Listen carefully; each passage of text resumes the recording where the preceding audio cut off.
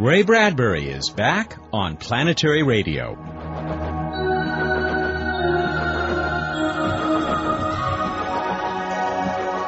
Hi everyone, I'm Matt Kaplan. We welcome you back to another installment of our show, presented as always by the Planetary Society. Special greetings go out to all of our new listeners at WMUH in Allentown, Pennsylvania. We hope you'll join us each week on this continuing mission of exploration.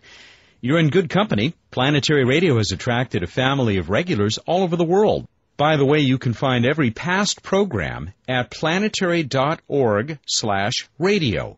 That's planetary.org/radio, part of the Planetary Society's comprehensive website. We'll tell you how to send us your comments and questions at the end of today's show. And you've picked a good week to get acquainted. We'll hear from beloved author, playwright, poet, and eternal optimist Ray Bradbury in just a couple of minutes. Bruce Betts will be here toward the end of our half hour with What's Up, his regular helping of universal truths, madness, and space trivia contests.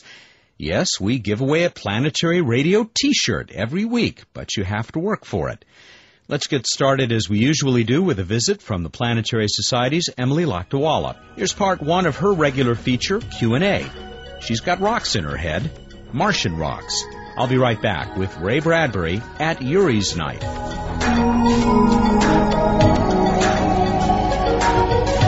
Hi, I'm Emily Lakdawalla with Questions and Answers. A listener asked, news reports about meteorites from Mars claim to show that Mars had a warmer, wetter environment in the past, or even that it had life. But how do scientists know that the meteorites came from Mars? Chemical analysis of meteorites found on Earth can reveal their Martian origin. We have direct observations of the chemical composition of the Martian atmosphere from the Viking landers. These observations include measurements of the amounts of different isotopes of hydrogen and oxygen. Because Mars has lost much of its original atmosphere to space, heavy isotopes of hydrogen and oxygen are more concentrated in Mars's atmosphere than Earth's atmosphere. When we measure the isotopes of hydrogen and oxygen from water and gas pockets trapped deep within the meteorites, the chemical signature is very similar to that observed by the Viking spacecraft on Mars. What else can we learn from Mars meteorites? Stay tuned to Planetary Radio to find out. The first celebration of Yuri's Night was just 3 years ago. April 12, 2001 was the 40th anniversary of humankind's first trip into space. Cosmonaut Yuri Gagarin looked down at a beautiful blue planet and up to the stars. 4 decades later, a bunch of smart, inspired young people decided to mark this rite of passage for our species with a global party for space. Over 100 sites on every continent participated. Yes, even Antarctica. The worldwide blowout has returned each April 12th with a flagship event in Southern California. This year it attracted an amazing group of celebrants, including first space tourist Dennis Tito and aspiring spacefarer and NSYNC member Lance Bass. Hundreds of space party animals danced the night away, but not until they had heard from the guest of honor. Ray Bradbury has been dreaming about space travel and sharing those fantastic dreams for the last 60 years. Now in his mid-80s, Ray has lost none of his highly contagious optimism and enthusiasm, as you're about to hear. This Planetary Radio exclusive was recorded at the April 12, 2004 Yuri's Night celebration high above Los Angeles International Airport in the theme restaurant appropriately named Encounter.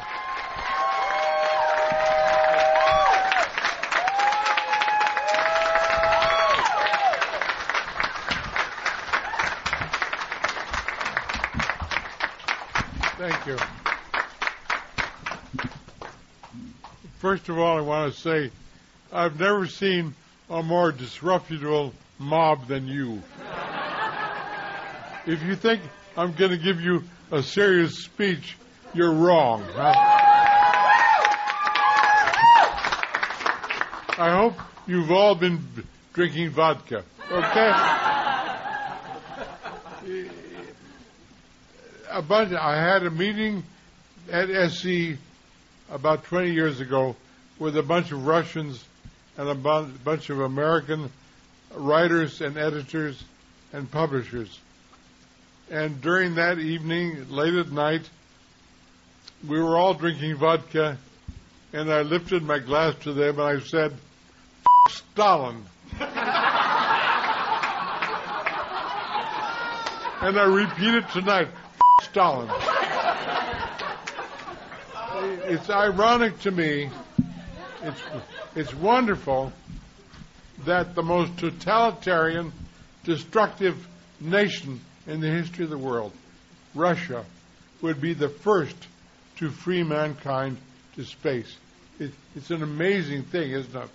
In the midst of all that destruction and melancholy and sadness and the keeping of the human spirit, that the Russians broke free from Earth and sent us on our way to the stars.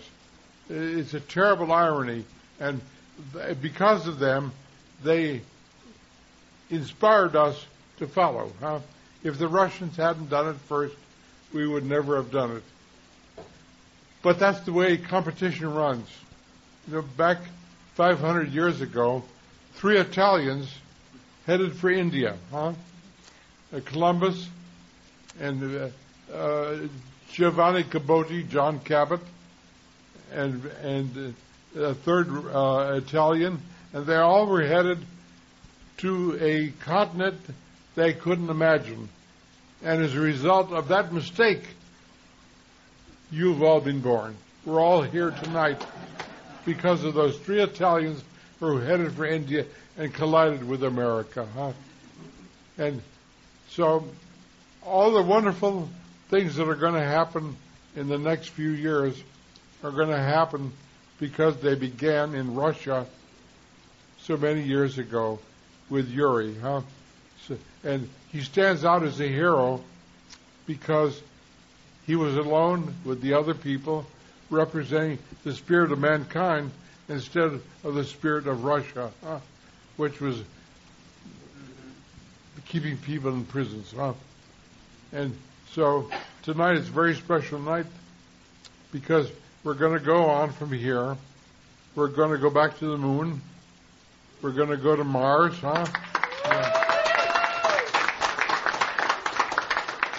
The problem is we have very few people in the Congress, in the House of Representatives, or the Senate.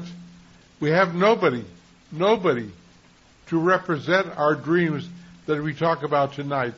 During the next few years, you have to elect people who will come forward and say, I believe in the moon, I believe in Mars. But right now, it's our president. He's alone. We have to elect more people who will back him up. So we'll go back to we should never have left the moon, We should have stayed there and made it a base to go to Mars. Yeah.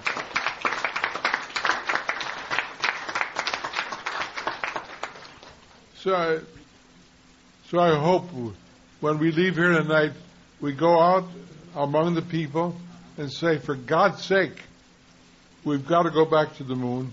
We've got to elect people to help the president. Doesn't matter who it is. Right now, we have a president that cares. But the future, the next 10 years, we have to have people to back them up. Now, why are we going to do this? People are always saying to me, we have problems here on Earth. But we had problems in England, France, Spain, and Italy 400 years ago. But still, we made the movement, which created America. Why should we be doing this? Because there's this thing in mankind that moves forward. The Smithsonian asked me to come to them 20 years ago to create a new program for the planetarium. I went to see their planetarium show. They put it on for me, and within 10 minutes, the whole auditorium was filled with snoring. And we came out of the planetarium. We went back to the office of the Smithsonian, and they said to me, Mr. Bradbury, what's the problem? What are we doing wrong? I said, my God, man, you're teaching instead of preaching. A planetarium is a synagogue. It's a church. It's a cathedral where we go to worship space and the mystery of mankind on the earth. So for God's sake, stop teaching and start preaching. I'm going to be your preacher.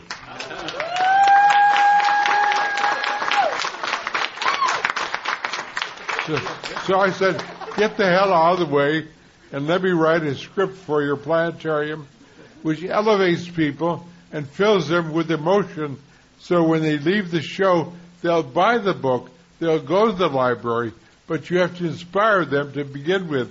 They said, okay, write the script. So I wrote a 32-page script called The Great Shout of the Universe, the Mystery of Life on Earth Coming to Birth. I turned it into them, and they sent me 28 pages of criticism.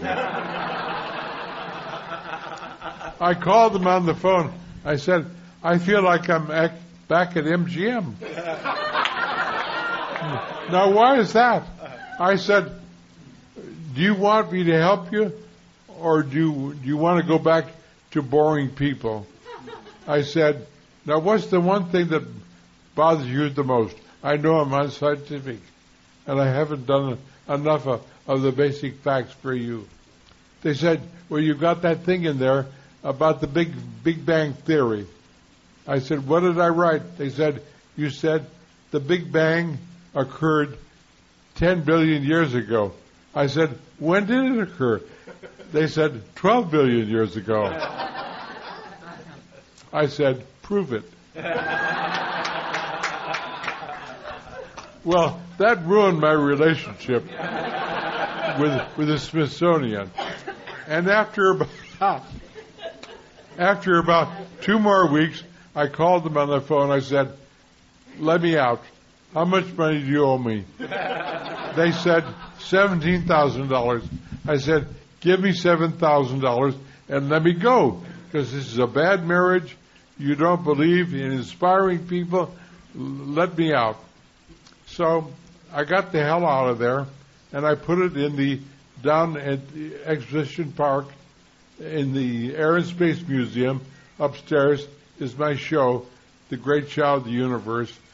It's been playing there now for 20 years. Next time you have a chance, go down and look at it. But thank you. I'll get to my final point here. Looking around at the universe and studying it, I realized the Big Bang Theory is impossible. The universe is too big.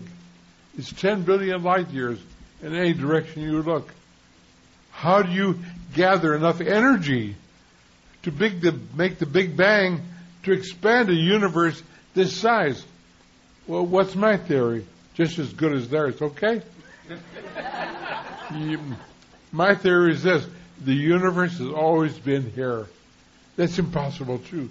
Impossible. We are creatures of an impossible environment. Now, what's lacking here? We've had billions of light years of the universe existing, the cosmos existing. What did it need? It needed us. It needed us. We are the audience for the theater. The theater is the universe. But without an audience to look at it, it doesn't exist. You exist to look at the universe, to celebrate, to witness, to celebrate. That's your job. That's why you're here tonight. You go out of here and you tell people, we want to be the audience to tell people how great it is to be alive in this world at this time. That's what space travel is all about. Huh?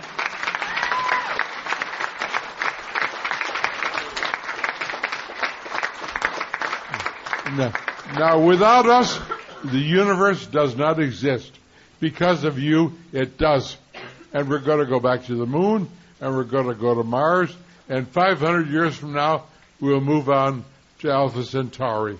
Now I'm going to get the hell out of here.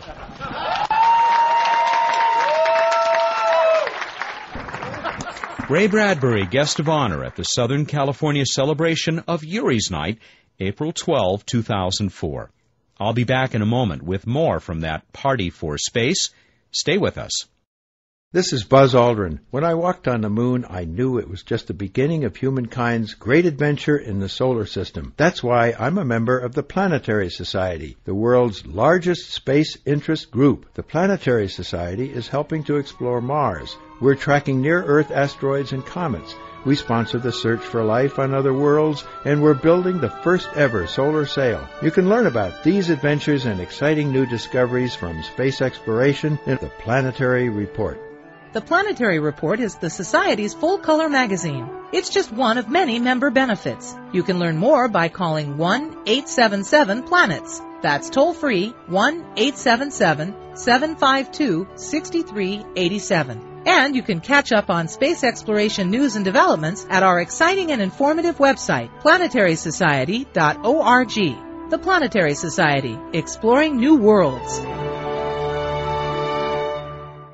Planetary Radio continues. I'm Matt Kaplan. The annual celebration of the anniversary of human spaceflight is called Urie's Night. This year, along with Ray Bradbury, it attracted more than its usual share of space luminaries and visionaries. Co-founders Loretta Hidalgo and George Whitesides have been there every year. They've put their hearts and souls into space advocacy everywhere from South Africa to Washington, D.C. In fact, George will be calling the Capitol home for the foreseeable future as he takes over as head of the National Space Society. We talked about that move as the techno beat pounded in the background at Urie's Night LA on April 12th. So here you go again, Urie's Night. Tonight was the best ever, Matt. I mean, to have Ray be there in particular. He is the preacher of the space community. And we had him here, and he was testifying. We need more of that in our community, and that's just blown away. Yes, he's kind of the high priest, I would say. Absolutely, right. And we are just alkalites in the community, in the brethren, George, you're one of the founders of Urie's Night, but you've moved on to a job in Washington, D.C., the brand new executive director of the National Space Society. Yeah, I just started about a month ago as the head of NSS. And as you know, Matt, NSS was founded in 1974 by the illustrious Wernher von Braun, and since then has sort of grown to become one of the leading grassroots space advocacy organizations in the country. And we're really looking forward to engaging on a lot of different issues, from the new Moon to Mars initiative to the small suborbital companies that are doing just amazing things to the robotic stuff that is continuing to amaze on Mars. So a lot of exciting stuff going on right now. And an exciting time in view of, as Ray Bradbury was saying, a new commitment to manned, or shall I say, human space exploration. Right. And the interesting thing with the new plan is that space people around the world have got to sort of give themselves ownership to what's going on. This is the kind of thing that we can't wait to be invited into this plan. We've got to go out there and support it because it's a great opportunity. It doesn't come down the road every year. And we're really looking forward to mobilizing letter writing campaigns and internet campaigns and fundraising and all this stuff to try to push this thing through Congress, at least in the first year. You had one major organization. There are many others. Each seems to have its own agenda. The Space Frontier Foundation, the Planetary Society. Right. How does the NSS fit in? I think we've got a great group of space organizations now. We've got the Mars Society, and they're doing the Mars thing over here, and we got the Planetary Society, and they're doing exploration. That's how I would broadly define it. And then you got NSS, and I think the advantage of NSS is going to be the following. It's going to be people to space. That's what I'm really passionate about. I think it's time that real people can go into space. We're right on the edge of it with the X Prize flights, and that's what I think NSS should do going forward. Speaking of the Space Frontier Foundation, Executive Director of the National Space Society, we go to the founder of the Space Frontier Foundation, Rick Tumlinson. Rick, you had to go to the bar, I guess. Oh, yeah. A good spacer has to have a beer in one hand and dreams of space in the other. So what do you say to a guy who's getting into a business that you've been in for a long time, heading one of the major space interest groups in the world? We all have to make sacrifices for the cause. And, space is not a really profitable industry yet. But the thing that we can do now is sort of fertilize it for the future so we can turn it into that a very profitable venture for everybody involved. And it's an exciting time, and George is an incredible guy. He's going to do a great job. They've kicked off the Yuri's Night campaign, which has really changed a lot of hearts and minds all around the world already. So, now that this guy's going to have a real salary and a staff working for him, look out, Universe. It's going to be exciting. Let me ask you another question that I asked George. It's an interesting time to be in the space advocacy business. We have a president who has made a commitment, first one in a long time from that office, to doing a lot more in space. Yeah, it's interesting. As hard a time as they gave George Bush for not being that smart, he's really one of the first presidents that could spell space that we've had for a long time, basically since Kennedy. I'm very excited about it. I hope that we can keep it from being a partisan issue, separated from any particular party, because space is bigger than that. Space is beyond divisions. Space is a blank slate that we all have access to, that we can all paint our dreams on, no matter who we are or where we're from, or what party we're from. Space is a non-partisan entity. You go for that, George? Amen, brother. We got two space preachers in the community, as far as I'm concerned. There's Ray and there's Rick, and we got to get both of them out there preaching. Gentlemen, I won't keep you. I'll let you go enjoy the party. Thanks very much for talking to us. George Whitesides of the National Space Society and Yuri's Night co-founder, joined by Rick Tumlinson, founder of the Space Frontier Foundation, at the April 12 celebration of human spaceflight. I'll be joined by Bruce Betts with What's Up, right after this return visit from Emily.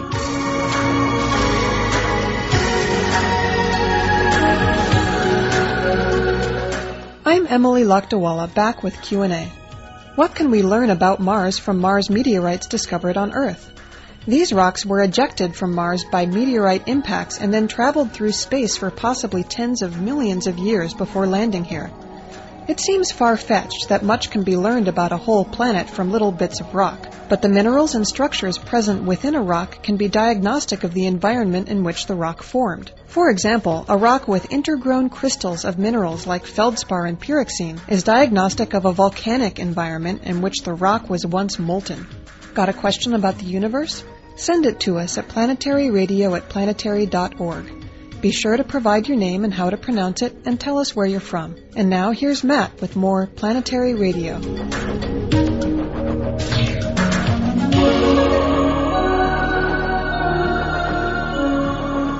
Bruce, we figured we'd give our new listeners in Pennsylvania a real taste of California, so where are we? Well, we are studying fluid dynamics and aeolian processes from Cabrillo Beach, sunny Los Angeles. Yeah, out at the tip of the Port of Los Angeles is where we are, surrounded by happy people at the beach, where they have everything but waves. Indeed, that's why it's a harbor. That whole port harbor concept. That would explain the big ships, too. Speaking of big ships, what's happening up there? What's up in the night sky? Night sky is beautiful. Still have our 4 beautiful planets to look at, though Mars is getting really dim. Venus is stunningly bright after sunset in the west. If you look just about, what do we say, 6 degrees of separation to the upper left is Mars and Kevin Bacon. And if you go farther, you will see Saturn, which is much brighter, but not nearly as bright as Venus. And keep going across the sky, and that other really bright object high in the east or southeast after sunset is Jupiter. Good stuff to look at. Go out, see it. All of that happening tonight, and you've got the same skies there in Pennsylvania, of course. Did you want to say anything special to our new listeners at WMUH in Allentown and environs? Welcome. Don't let us scare you. Come back. Hear us some more in our trivia contest we'll tell you about in a little bit, and thanks for being the Keystone. What else have you got? Random Space Fact! Did you know, Matt, that on Mars, the main constituent of the atmosphere actually freezes out, carbon dioxide? This is very different than Earth, where what freezes out is a minor constituent, water. Now, one of the interesting things, the real fact we're getting to here, is this creates effectively a minimum temperature on Mars that it will not get colder than, and that is when the temperature at which carbon dioxide freezes out, forms dry ice on the surface. It will just stay at that temperature as it freezes out. And unless you freeze the whole atmosphere out, which you don't these days, you stay at the same temperature. That's absolutely fascinating. I did not know that. I had no idea. That's one of your better random space facts. Oh, thanks. Should we go on to the trivia contest? Let's do that. All right. Last week in our trivia contest, we asked you a question. Matt, what was it? stars are classified on a certain scale, right, by letter, and you asked people what letter in this classification system is assigned to our star, the Sun. Yes, I did, because each of the stars are categorized by things like temperature, size. So how'd we do? We did great, and so did the listeners. We continue to get lots of new listeners in addition to our regulars, and we hope that our new friends in Pennsylvania will be joining in, and we'll tell them how to do that in just a second. We got our usual very detailed answers. For example, our regular Hannah Beck. She had the right answer, but she went even beyond. She said a G2V star. So I guess it gets even pickier, the classification system? Yeah, that's actually just because of the new model years. The previous Suns, that wasn't true, but now they're breaking it down, makes it sound more impressive. Really, and all they do is change the chrome a little bit. Well, yeah, essentially. I mean, it's basically the same frame and engine block that you had in your Sun like 40 years ago. Well, Hannah was right, but our real winner this week is Nicole Long. Nicole Long of Montgomery, Alabama, said that our Sun is a G-type star. Yay! And what's she going to win? She's going to win a fabulous Planetary Radio T-shirt that will be sent to her. And if anyone else out there wants to win our beautiful Planetary Radio T-shirt, the one that says, "Give us 30 minutes and we'll give you the universe," then go to planetary.org/radio and you'll find out how to enter our contest. Now, we do have to tell you folks who are listening in Pennsylvania, because you're hearing the show a few days later than the folks in California. The trivia contest question that you hear, well, it's like this. The contest is over by the time you hear it, because we need to get these entries by Thursday at noon. So here's what you should do. Yeah, it's actually a time zone issue. We apologize. That's all I have to input. Go to our website. That's planetary.org/radio.